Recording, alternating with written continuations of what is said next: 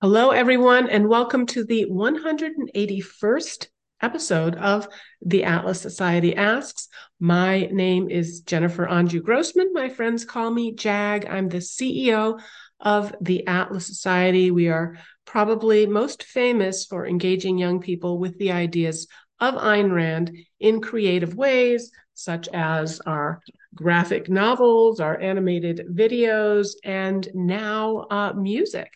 Today, we are joined by a new friend and maybe a new creative partner, Akira the Don. A lot of you already know who he is, but before I even begin to give him a full introduction, I want to remind all of you who are joining us on Zoom, Instagram, Twitter, Facebook, LinkedIn, YouTube. You can use the comment section. Go ahead, get started. Type your questions into the queue, and we will get to as many of them as we can. So, Akira is described by industry press as the Western Hemisphere's greatest living pop star and a generation YouTube renaissance man. He's best known for his meaning wave universe and oeuvre that he describes as quote, a musical psychotechnology with the aim of helping listeners achieve their potential in their lifetime. In producing these releases, he's collaborated with Jordan Peterson, Joe Rogan, Naval Ravikant, and most recently with us here at the Atlas Society on the very first Rand inspired Meaning Wave experience. Akira, thanks for joining us. Buen dia. That was nice. What a lovely intro. Thank you very much. What a professional you are.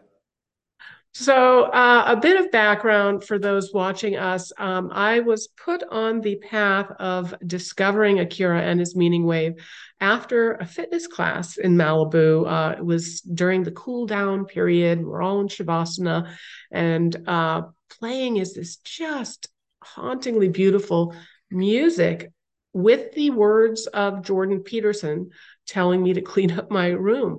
And I was just blown away. My first thought was, this is incredible. My second thought was, can we do something with Ayn Rand? So I tracked Akira down in Mexico to propose a collaboration. I think we talked for nearly an hour and a half. I have so many questions. I barely know where to begin, but let's start at the beginning. Where did you grow up? And what helped send you on the amazingly creative path and the artistic oeuvre of Meaning Wave? That's a big question. Well, the first bit's like small, and then the second bit's big, right? I grew up in the UK. I was born in the middle of the UK in the industrial wasteland of West Bromwich, which is, yeah, it's an industrial wasteland.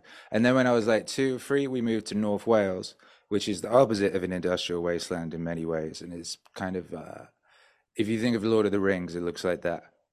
And Wow. depending on what the weather's doing, it's either like Hobbit, the Shire, or it's Mordor, depending on what's going on weather-wise. So I was like in a valley with like sleep mountains everywhere, and everyone spoke this weird language called Welsh, or they say Cymraeg, which I did not speak. Mm. And when I went to school, they were teaching me English and Welsh, which was kind of confusing. So I guess that was probably influential on how I turned out. Um, yeah. Hmm.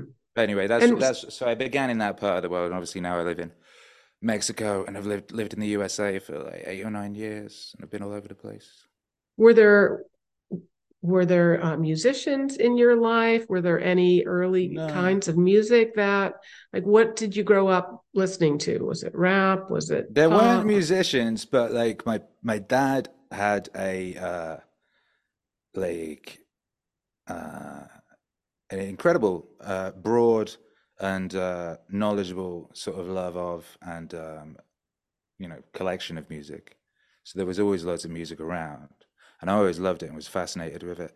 Apparently, when I was in the process of not being alive, like born yet, what's the bit when what's that part of your life called gestation? Yes. When I was gestating, they went to see Adam and the Ants, and apparently I kicked along rhythmically Oh, to Adam and the wow. Ants. That's a Yeah. great story. Yes. And then what about sort of any influences that shaped your worldview? I mean, that put you on this path Well, in it's funny, pursuit. right?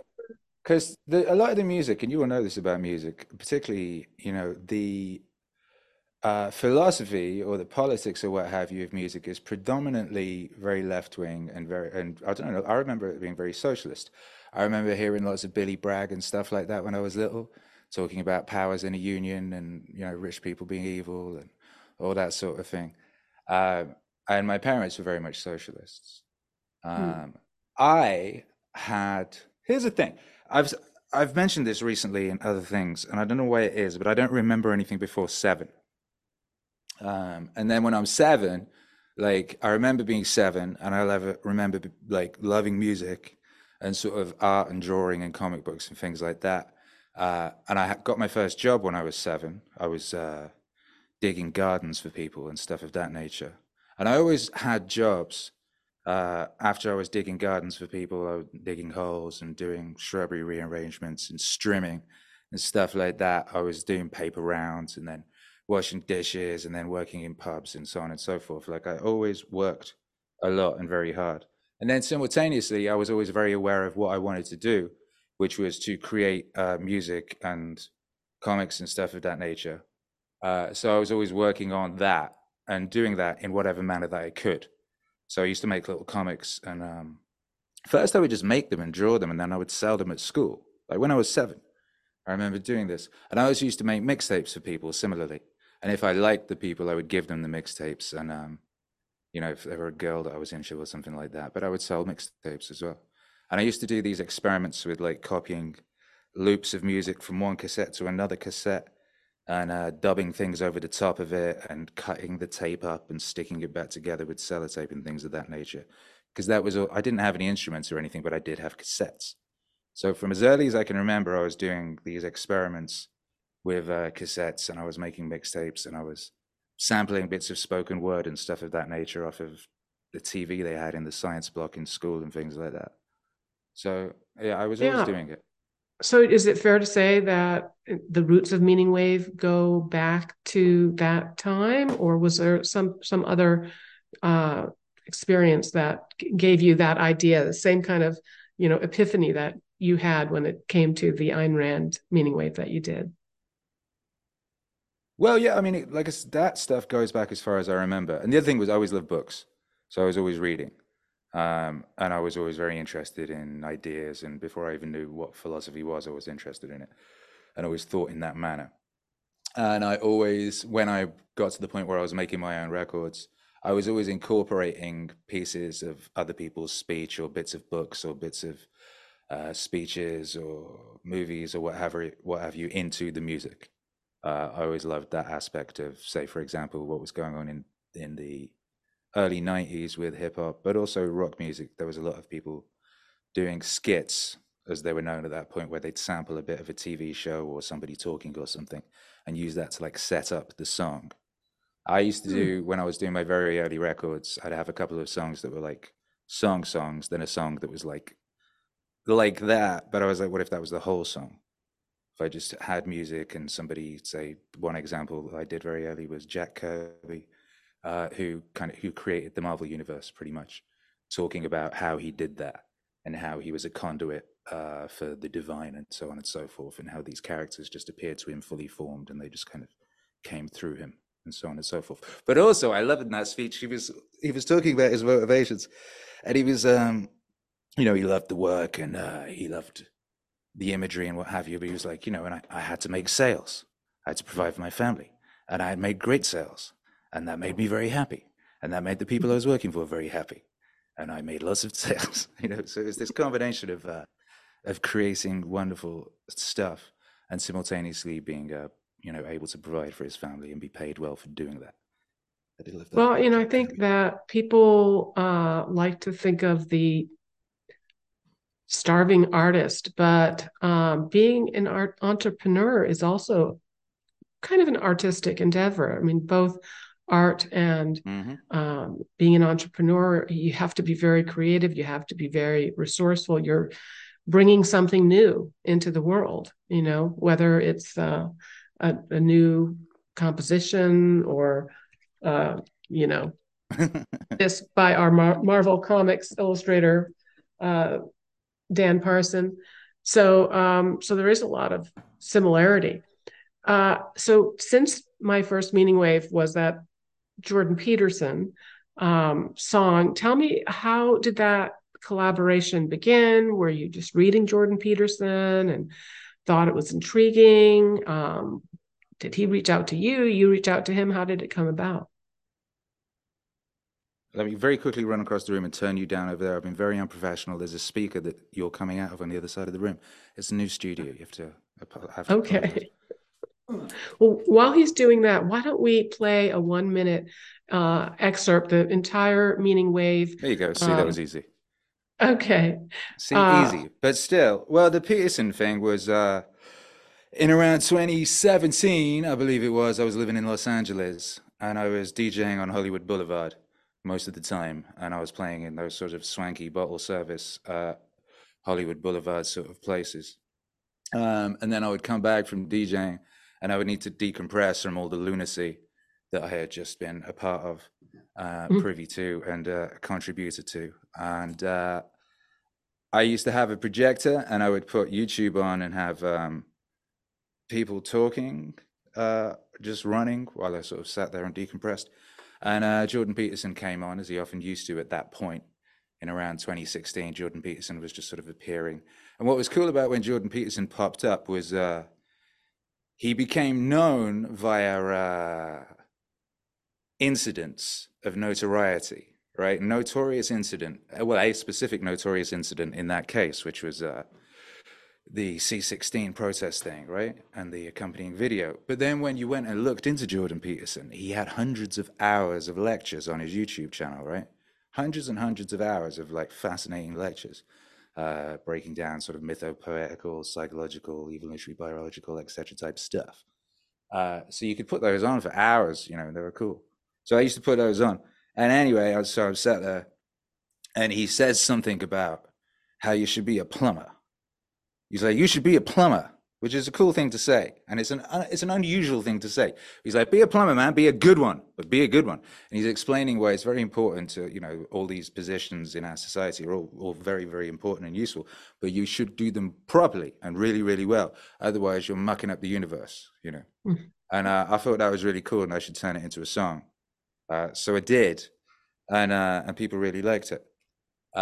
And that week, I'd heard James Altucher on a podcast say something about how you should quadruple down on what works.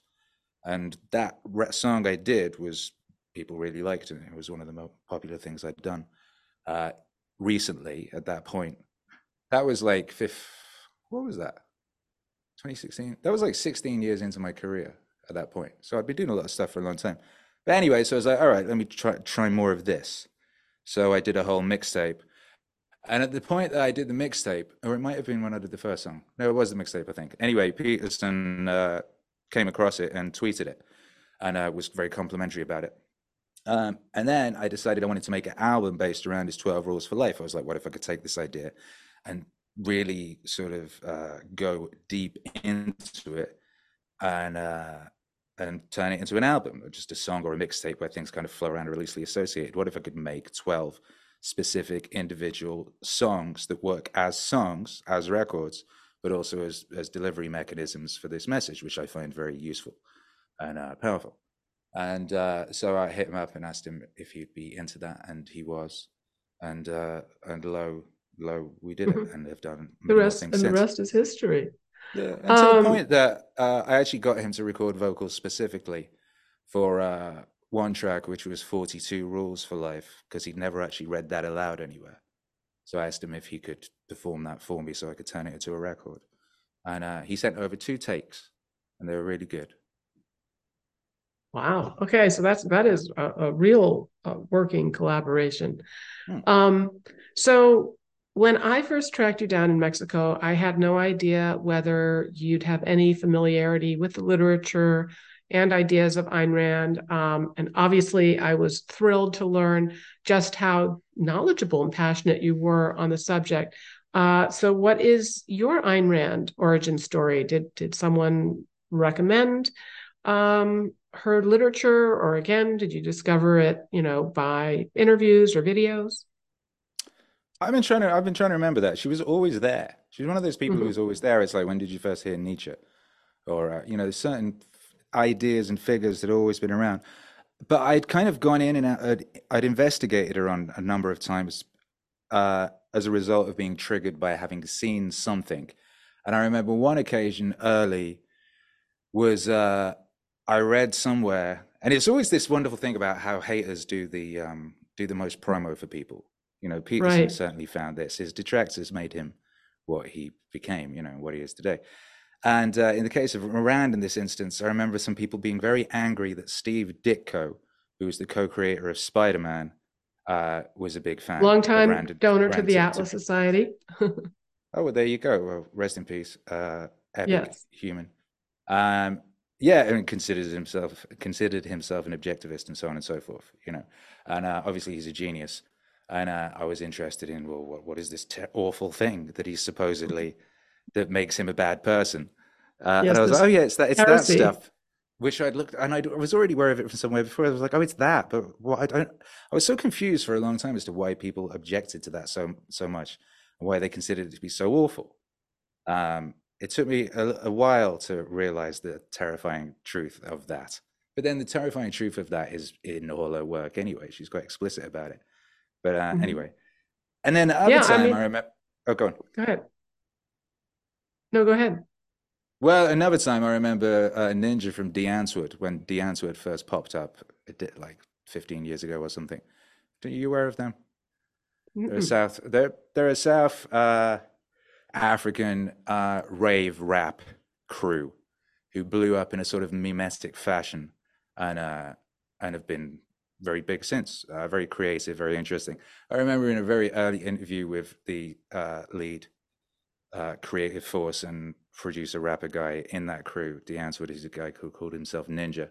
Him talking about how the Fountainhead was a foundational work that allowed him, that kind of gave him permission to do and be what he wished to in a way Wow. that he'd formerly felt guilty about.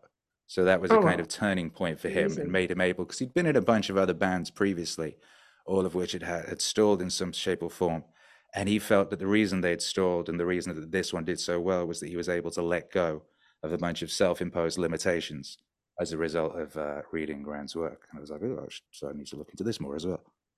Yeah. All right. Well, Yeah. we're definitely going to have to track down that interview Mm. because that is totally news to me. So now we're going to try to play. So as I was mentioning before, the Ayn Rand meaning wave is it's in three parts. It's in total about 14 minutes long. We're going to try to sample a minute of that. We'll have to see if YouTube gets angry with us because it's I don't know, I copyrighted would. material. No, I Yeah. let my So stuff be used. okay. All I'm a right. Well, hippie. let's. I'm a hippie in that regard. I try not to get in the way of people sharing, and introducing people to my work. That seems silly to me. I like your way of thinking. Okay, Lawrence, give it a try. Let's see if we can. This is going to be from my treasures. So it's Ooh. the middle part, which I thought was particularly evocative. It is from chapter 11 of um, of Anthem, and you'll see it's illustrated here. So let's give it a whirl. 1 minute. Nice.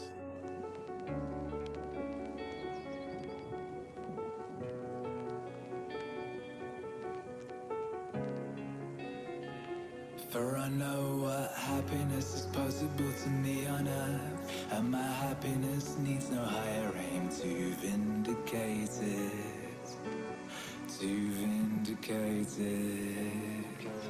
My happiness is not the means to any end, it is the end, it is its own goal, it is its own purpose. Neither am I the means to any end, others may wish to accomplish. I am not a tool for their use, I am not a servant of their needs, I am not a bandage for their wounds. Amazing. I mean, I cannot. I don't know. Wow. Oh my Wow. goodness. I have Wow. listened That's to it, crazy. I don't probably 100 times, and I can't listen to it without getting um, Goosebumps. I'm sure we've already put the link in all of the chats, but it is to me like mainlining objectivism. I mean, it's right Hmm. there. It is the ethics. It is the metaphysics. It is the epistemology, all rolled into one. And I highly recommend, guys, if you haven't already listen to it, and then also go out and get yourself a copy of another artistic um, adaptation. So let's talk a little bit about the creative process, because I know we were going back and forth, and then one day you called me. You were so excited. You had been on the beach, and you're like, I've got it. I can't talk now because I have to go and lay it down. So talk a bit about it. Well, it's funny, right? Because I'd had you guys hit me up, and something happened with the communication, wherein I don't know, I can't remember what happened, but I didn't see it till a year later or something of that nature. So I didn't get back to you when after you'd first reached out. I didn't get back to you for like a year, which sounds like typical like loser artist behavior. And I'm not. I'm very on top of things. I'm very professional and on time and stuff of that nature. So I don't know how that possibly could have happened. But either way, I already Fortunately, I'm had. extremely persistent. Yes, you were. Yes, I was very impressed with your tenacity. And I had Ayn Rand on my sort of, I hate to call it a to-do list. I have a very powerful and epic spreadsheet which has my plans in it in the shape or form. And I'm working towards all sorts of ideas and voices. And the way I work with everything is that I will be working on essentially an idea that I have a number of different viewpoints on from different thinkers, speakers, etc. And then I will build upon that with the next idea and so on and so forth. And it's always moving towards other things. And Rand's been in there for a while. And then you hit me up. And you were the one who suggested that I read Anthem, which I'd not read. And it was on my list of things to read. And I was aware that there was a section in it that was sort of a definitive encapsulation of her ideas and so on and so forth. I remember someone had said, like, really, you don't even need to read the whole thing. You could read just like the end bit, which I disagree with. I feel that the setup is really useful. But anyway, I was reading that and I was maneuvering between a Project Gutenberg version of it and an audiobook version of it over a period of a week or something where I was flying around the place. I think I was in the USA or something. Anyway, and I was, yeah, that was it. I'd read half of it in the USA or something. Then I got back to Mexico and I went for a walk to the beach and I was listening to the end of it basically. And as I got to the beach, I'm walking along the beach and chapter 11 comes on. And then as I'm listening to the words, the whole thing, I was, oh shit, this is the bit, isn't it? And I had one of those hair stand up things because I could hear all the music and I was like, oh, that's the chorus, right? That just the very first lines are obviously a chorus. And I was like, oh, this is now it's another song. As it moves to the middle, this is a completely different. This is a different song. This is where it takes this dark turn. And I was like, Yeah. oh, imagine if it becomes all triumphant and glorious at the end. Oh my God, it does get all triumphant and glorious and transcendent at the end. Oh, I know exactly what this sounds like and what it is. And I had it in my head and I had to like leg it back to get to the studio and get it out before it sort of faded away, as these things can do if you do not nail them down in time, you know. So Yeah. anyway, yeah, Oh, that's that pretty much was how that went. that. And guys, again, thanks everybody for patience. I am going to get to your questions. As you can see, I'm very passionate. Some might say a little obsessed about Akira's music and about this artist. But you know that spreadsheet, because I remember when we first talked, and I had said, well, look, we have a gala. It's coming up in uh, I don't know how it was, like 4 months or 5 months at the time. And I would like to premiere this at the gala. And you were like, well, I plan my projects out like years in advance. And it was like, I might be able to get to this in a couple of years. I'm like, no, we have to do this now. So, yeah, why did we make the cut and get you to take a pause on your schedule? Well, it wasn't deliberate. It was like, oh, well, you were like, oh, we could do a live show or something. I was like, well, that'd be cool. It'd be nice to go back to the USA after I got so Yeah. unceremoniously locked out of there a couple of years ago for the hideous crime of being unvaccinated. And I need, they just lifted that, and it was like, well, that'd be a nice reason to pop back, to do a show. I could put together something, and it wouldn't take too long, and it could be cool. And I have all these things already that like I'd said, bits of round stuff that I wanted to use. But then when I read and experienced that part of Anthem, it was that, well, it's not a little thing now. This is actually sort of a 3-track EP, and I need to get a string section involved, and this, that, and the other needs to occur. But it was one of those ones where it's like, but this is sometimes you have to make room for inspiration. Right, Right. right. And I always have that kind of say I've got the next year planned out, and I've got some room in that wiggle room in there for inspiration. Something might suddenly occur that's very, very powerful, and it's very, very necessary that you do that there and then. That was one of my favorite little lines from one of the Naval records I did, where he says inspiration is perishable. When you have your inspiration, do it right then and there. And I found that really to be true. If you don't take advantage of that flash of glory when it appears to you, you may not be able to recreate it, rekindle it, or even remember it. So Yeah, it's there's that. it's Also, there's the interesting. fact that you lot are a very professional, and you guys are a very professional operation, and you pay correctly, and that's very important. You know what I mean? So Hey, we're the whole thing, capitalists. We're exactly. So capitalists, the whole and thing. we have extremely high respect for artists, and we were I was just just trying to explain this to my son. Well, he doesn't really explain it. He was saying there's a friend of his, one of his best friends, was angry at the developer of a game they like to play together. Now it's because the developer had put a tweet out saying the people who pay for free are the most entitled. And his friend was angry at the creator for saying that. But I was like, no, this is very true, son of mine. You will really find this. Those who contribute the least expect the most. And those who contribute the most are the ones who respect what you do the most, and they will allow you to do what you do and be grateful to you for it. You know what I mean? And I really found that to be the case my whole life. If I had advice for anyone, it would be like, put your price up. Whatever you're doing, if you're good, if you believe in what you do and you believe in your worth, then put your price up, because keeping it down or putting it down to try and get business or whatever it is will get you the wrong kind of business. It'll get you the wrong kind of people, and you'll be working with people who do not respect you or your time. I And that's not feel fun. a fountainhead meaning wave coming on about artistic integrity and not compromising your creative ideals. Well, it's Um, not about who's going to let me, is it? It's about who's going to stop me. And that was also always the from the case. fountainhead. And I You always know, believed that. and what you say about inspiration, I think, is doubly resonant when it comes to Anthem. Many people don't know that Ayn Rand wrote her dystopian novella about a dozen years before George Orwell published 1984.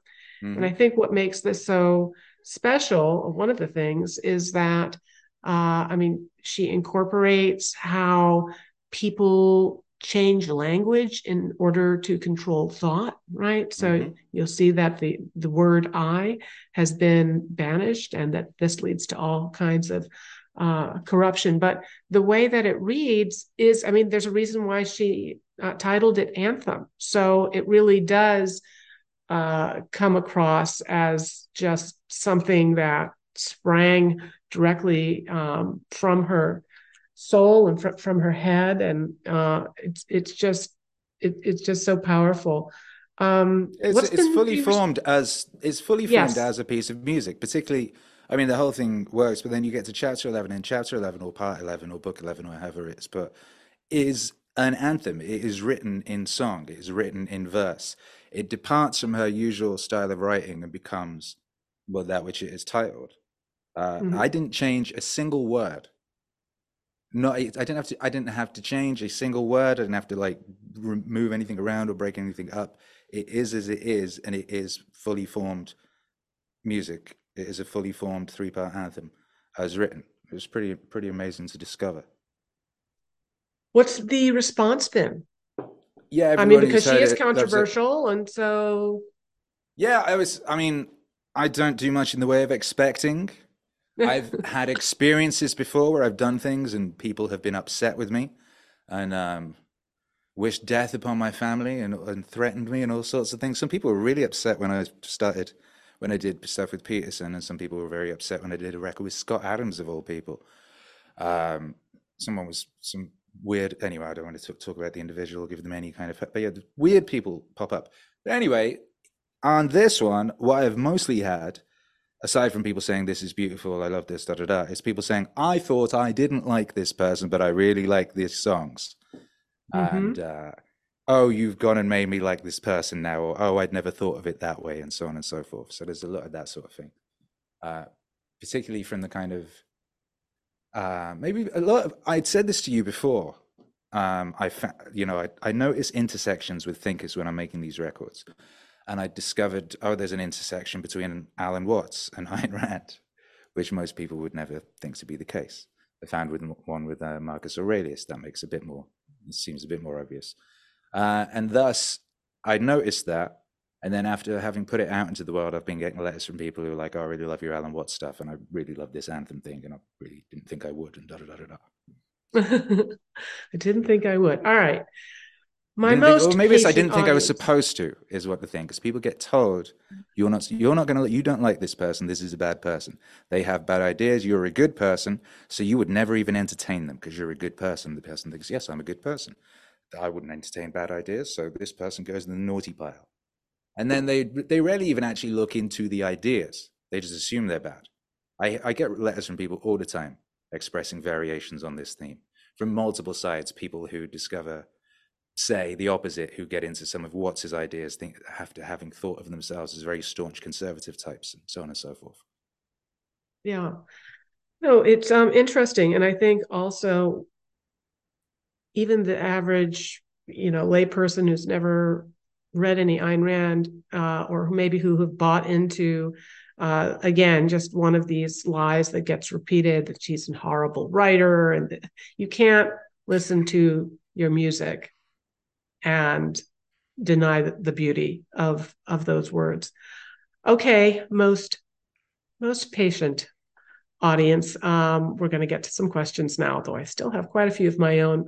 Our friend, My Modern Galt, on Instagram asks, writers sometimes get writer's block. Is there an equivalent for you with music, and what do you do to get past it? Yeah, I haven't had anything like that since like 2017 or something. And there's a reason for that, which is I worked out, well, and everybody knows this, I didn't work this out, but I had observed that there is such a thing as the zone, which is a place. Essentially, you can think of it as a place, and it's a place in which you're maximally creative and everything flows, and you can do no wrong, and it's wonderful, right? And sometimes people find themselves in this place, and it's fantastic, and then they leave the place, and then they try and get back there, and they have trouble, and they have these blocks of which you speak, these blocks, and so on and so forth. And I thought to myself, well, what if I've been in the zone? It's great in there. I'm good at it. What if I just got in that place and refused to leave and just stayed there? Then I would never have to worry about a writer's block or anything like that, right? So I did this. I engineered this very specifically and deliberately in February of 2018, and have been there ever since, and have not had any kind of writer's block or any of that sort of thing since. I've made over 100 albums, um, going on 600 songs, all of them excellent, some of them transcendently brilliant. None of them I regret. It used to be the case that I would look back on my work and be like, oh, I don't like that. I changed that. Da, da, da, da. Everything I've made since this period, I look back upon happily and fondly. I would certainly do it differently today because today I am different. But I do not look back at it with that kind of cringing embarrassment as one does one's old diaries or something of that nature. So yeah, that's the thing, right? Is basically what you need to do is get in the zone and refuse to leave. And what will mess with you is friction and overthinking. So you need to. There's lots of things. I should do a course on this, but certainly you need to remove friction wherever it is. Anything that will get in the way or distract you or pull you out of that place. You need to be showing up every day. You need to be doing something related to your endeavor, on a daily basis. So you're always in that place. Doesn't matter if you're tired or sick or confused or grumpy or whatever is going on, you need to show up. You don't sit around waiting for the muses. You go to where they live, you knock down the door, and you go in there and you take what you want.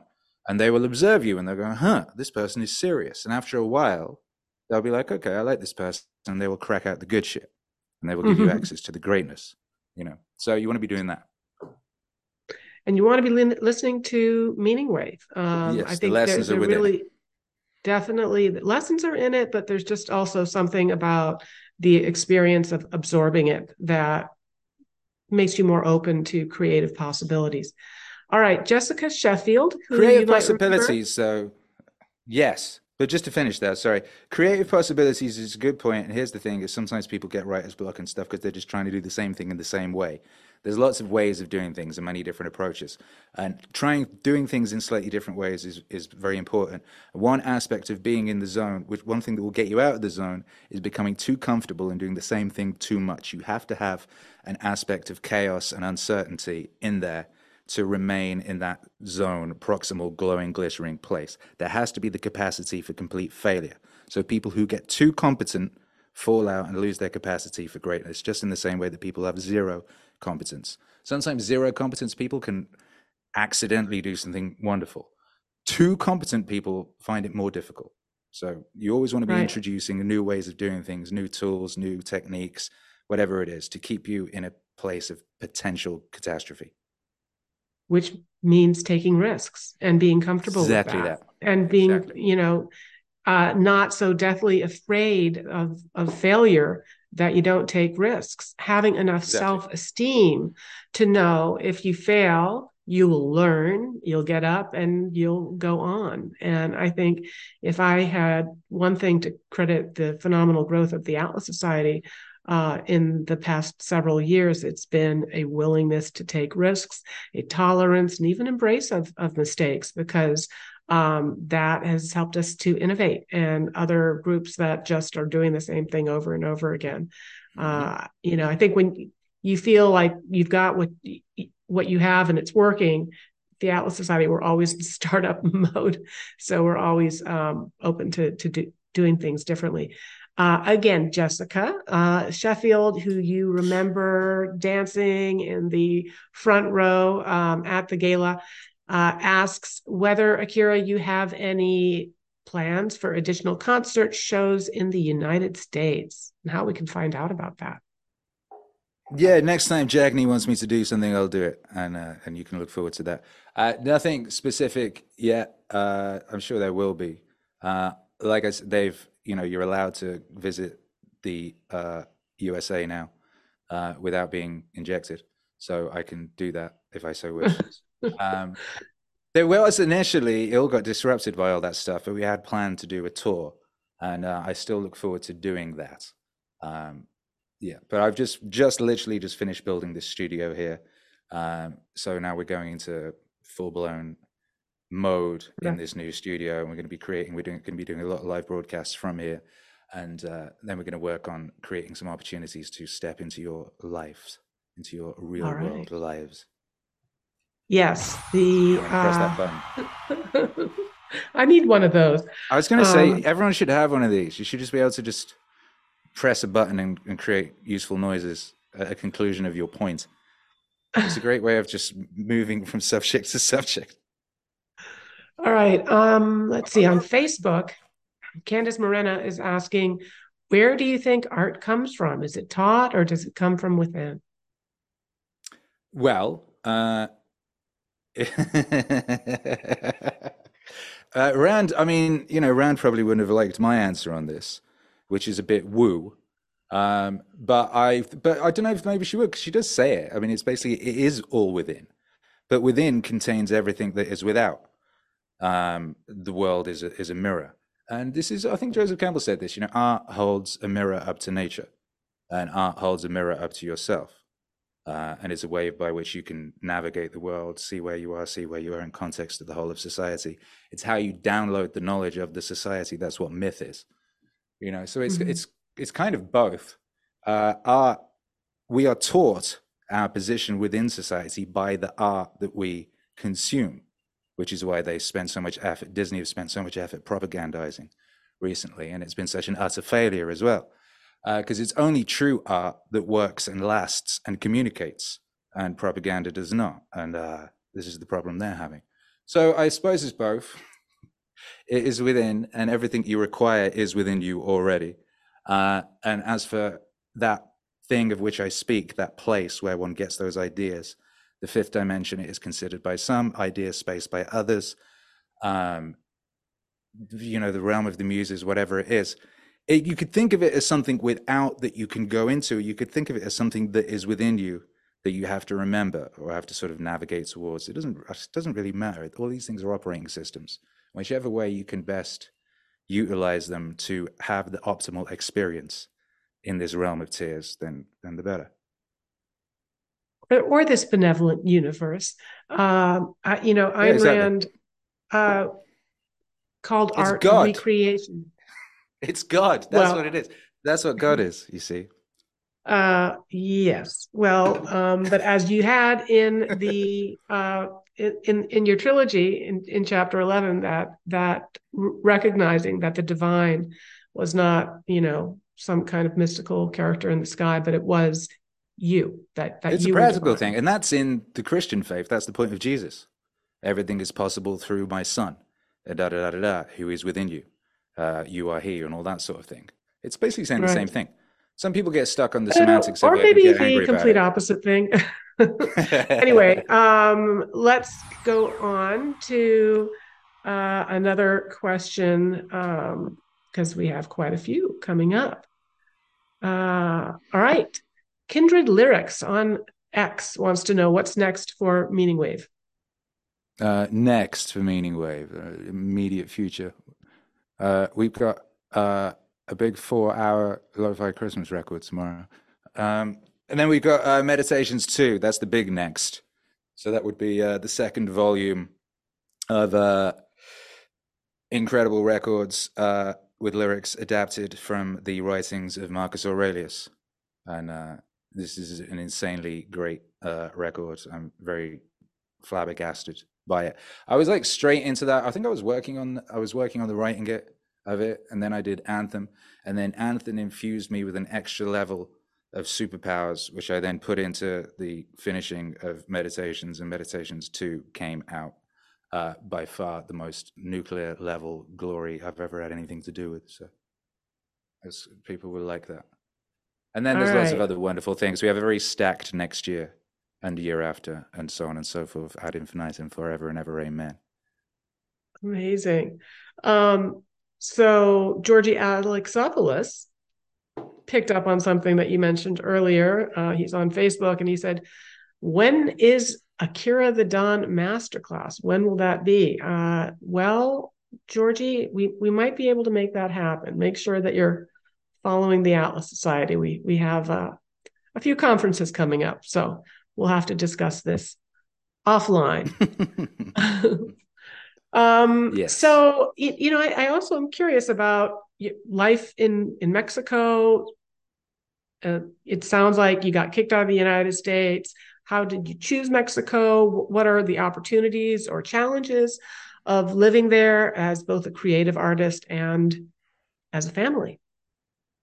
Well, let me see. Let me unpack that. So when said we didn't get kicked out, well, we just didn't get let back in. I got given a new visa. Here's your new visa, Akira the Don, the alien of extraordinary ability visa, the one that says you have to be in the country because no one else in the country can do what you do.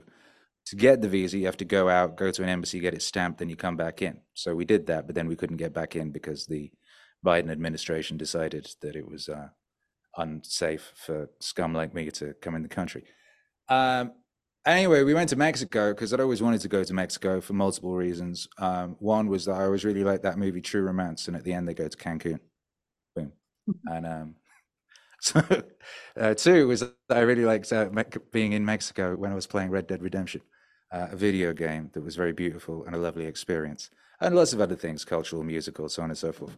So we're like, oh, we'll go to Cancun to go to the embassy there.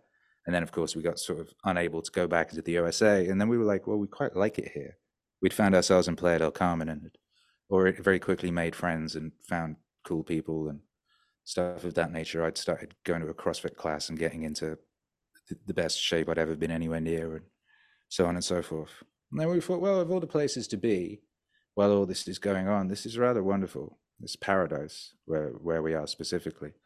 And life is as kind as you let it be, you know? So we're like, well, we'll go with this and we'll make of this, the best situation that we can. And it's turned out great. Uh, you know, it's difficult being in a place where you don't speak the language. I've been working on learning that, but it's very difficult to not be able to fully express oneself and crack jokes in elevators and things of that nature. I remember when I got my first joke off, I was so very, very happy, It is in definitely Scandinavia. challenging. The Spanish and Latin American sense of humor and the American, to say nothing of the British sense of humor, they're not always on. So I do speak fairly passable Spanish, but I've had Nice. quite a few fails when it comes to trying to crack jokes. All right, Yeah. we'll take a few more But I questions from was the used to audience. it. I was used to it. Like I said earlier, I've kind of always been, in a foreign place as long as I can remember. So I'm used to that. I don't have any problems with that. And I kind of thrive in that and enjoy that. And I very much enjoy discovering other cultures. And it was cool being in Mexico because you hear all this stuff about Mexico and the way that it is presented. It really isn't the reality of it. It's, well, certainly not what I have experienced of it. The only difficult, That's I true, guess, it takes longer for stuff. But here's the one thing, because as far as it being a third world country, in a lot of ways, it's run a lot better than bits of the United States that I was living in. And then other right? ways, not so much. The postal service is fucked. You cannot send a letter and expect it to get anywhere. And I've been into the post office and I look at and it's just like piles of stuff. And they're like, oh, you could go have a look in that pile if you wanted, or so on and so forth. The post office is a wonderful example of like allowing the government to run things and where that's just never a good idea. Just like in the USA, the DMV is the perfect example of why you should not let the government run things, you know. Right. All right. On Facebook, Zach Carter asks, what is your biggest pet peeve when it comes to musicians creating music? So your gripes about the music industry, or is it political correctness, or people competing against each other? Of course, Ayn Rand said the creative man is not motivated by a desire to beat others, but by the desire to achieve. Yeah, here's the thing. I really don't care. I have no interest in what they're doing. I don't even consider myself to be part of the music industry. I sort of opted out of all that and created my own one a long time ago, and that's all I've ever been doing. I'm only interested if what I'm doing today is better than what I was doing yesterday, and that's all I'm interested in. However, other people want to conduct themselves and run their businesses, that's fine. I like it when I'm inspired by people. I like it when I encounter greatness in others, and that inspires greatness in me. When you see greatness in others, what's cool about that? It's that art. It's like that art mirror thing I was talking about. Because when you see greatness in someone else, it's within you. That's you recognizing something that's already in you, and maybe you haven't worked out how to manifest it yet, or maybe you haven't even noticed it in yourself yet. But that's what that is, and that's a cool thing. So I like it when I see musicians doing cool stuff, and otherwise, I really don't care. All right. This is an interesting question from LinkedIn, Timothy Rockford asking, how do you maintain positivity with a world that feels like it wants to push us down at times? Yeah, well, you just got to put things in context. So I think about my grandmother a lot and everything that happened in her lifetime. She was the eldest of 13. Her father worked in a coal mine. She, raised her sisters essentially. They lived in the Midlands in Dickensian sort of sort of shit, and she saw Well, the radio invented and saw the TV invented, and she was in World War II, and she had a wonderful time. She really enjoyed it, and everything that she saw in her life, and throughout her life, the world was about to end, and throughout her life, evil people were conspiring against every other people, and throughout her life. We were supposed to get wiped out a million times. Even in my own life, I remember when I was a little kid, it was all AIDS and uh, greenhouse things and blah blah blah. And there's always, yet here we are. after hundreds and thousands of millions of years, of which we all should have been blown up or wiped out or killed or something, supposedly a million times, here we are. The very fact of our existence, how could one not be optimistic? How could one not be grateful and full of joy to have working lights and communication systems that allow us to experience and communicate with each other and share ideas across this world that's supposed to be a prison? Yet here we are.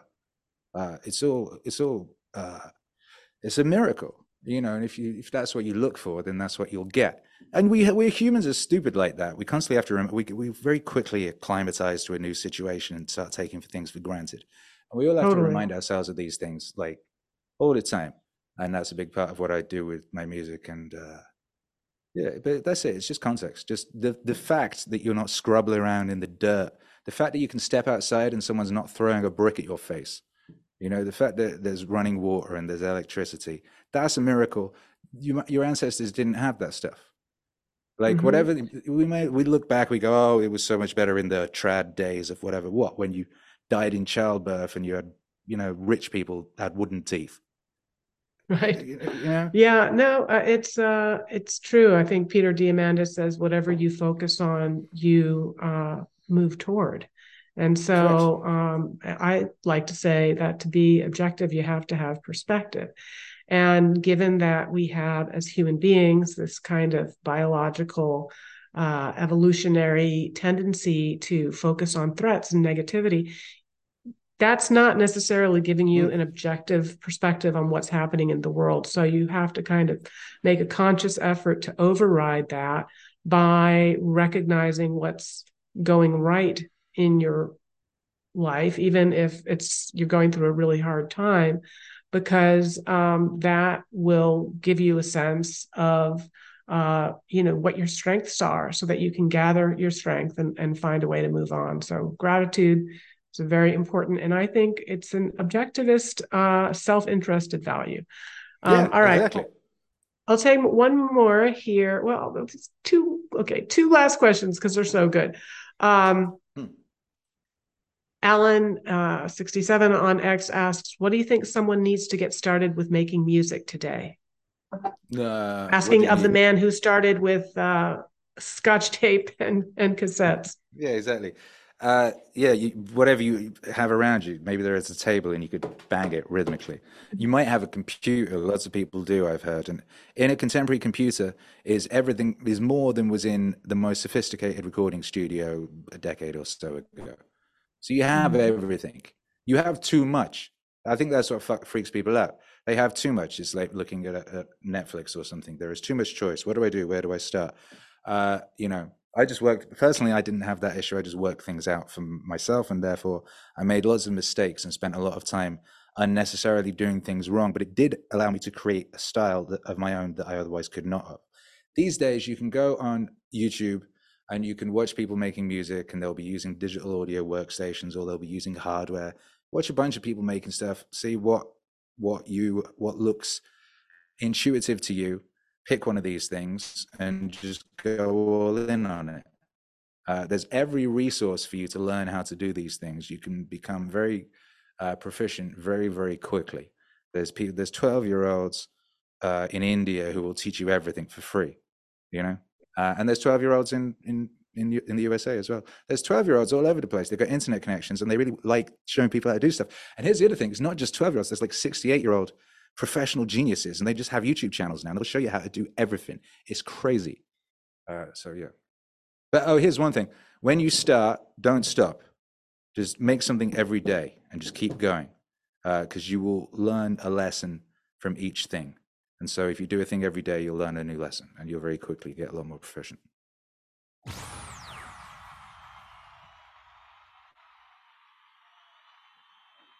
Mm, mm, mm, mm. I think oh, there she Yeah. is. Sorry, I'm back. All right. The She's final question. back. I thought it was you. Amazing. This is actually a really great example of I'm thinking, oh, he's in Mexico. Oh, his internet Ha! must be crap. No, No, I'm here in Malibu, California, and it's me. I've actually But we got were just better internet here than I've had anywhere in my life. You understand? wow. I got 300 upload. I got a 300 meg upload. Like they don't got stuff like this in Tokyo. Well, I mean, I think that was, in a way, was sort of the theme of our gala. We imported the entire um, complement of speakers almost from Mexico because we had Ricardo You Salinas and did.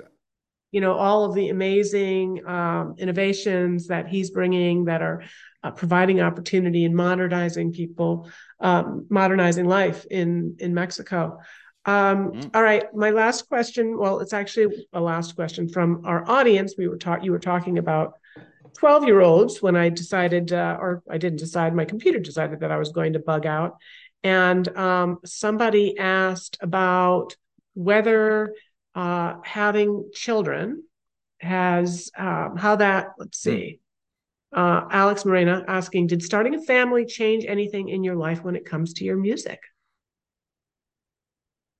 Yeah, it did because starting a family and having uh, a son, um, it caused me very, very quickly to get my shit together. So previously, I was kind of, Right. being a faffy aroundy artist, sort of following my whims in this direction and that direction, and so on and so forth. And having a family and taking on that responsibility made me realize that I really needed to get my shit together in all manner of areas, albeit financial and organizational and health wise and physicality and all sorts.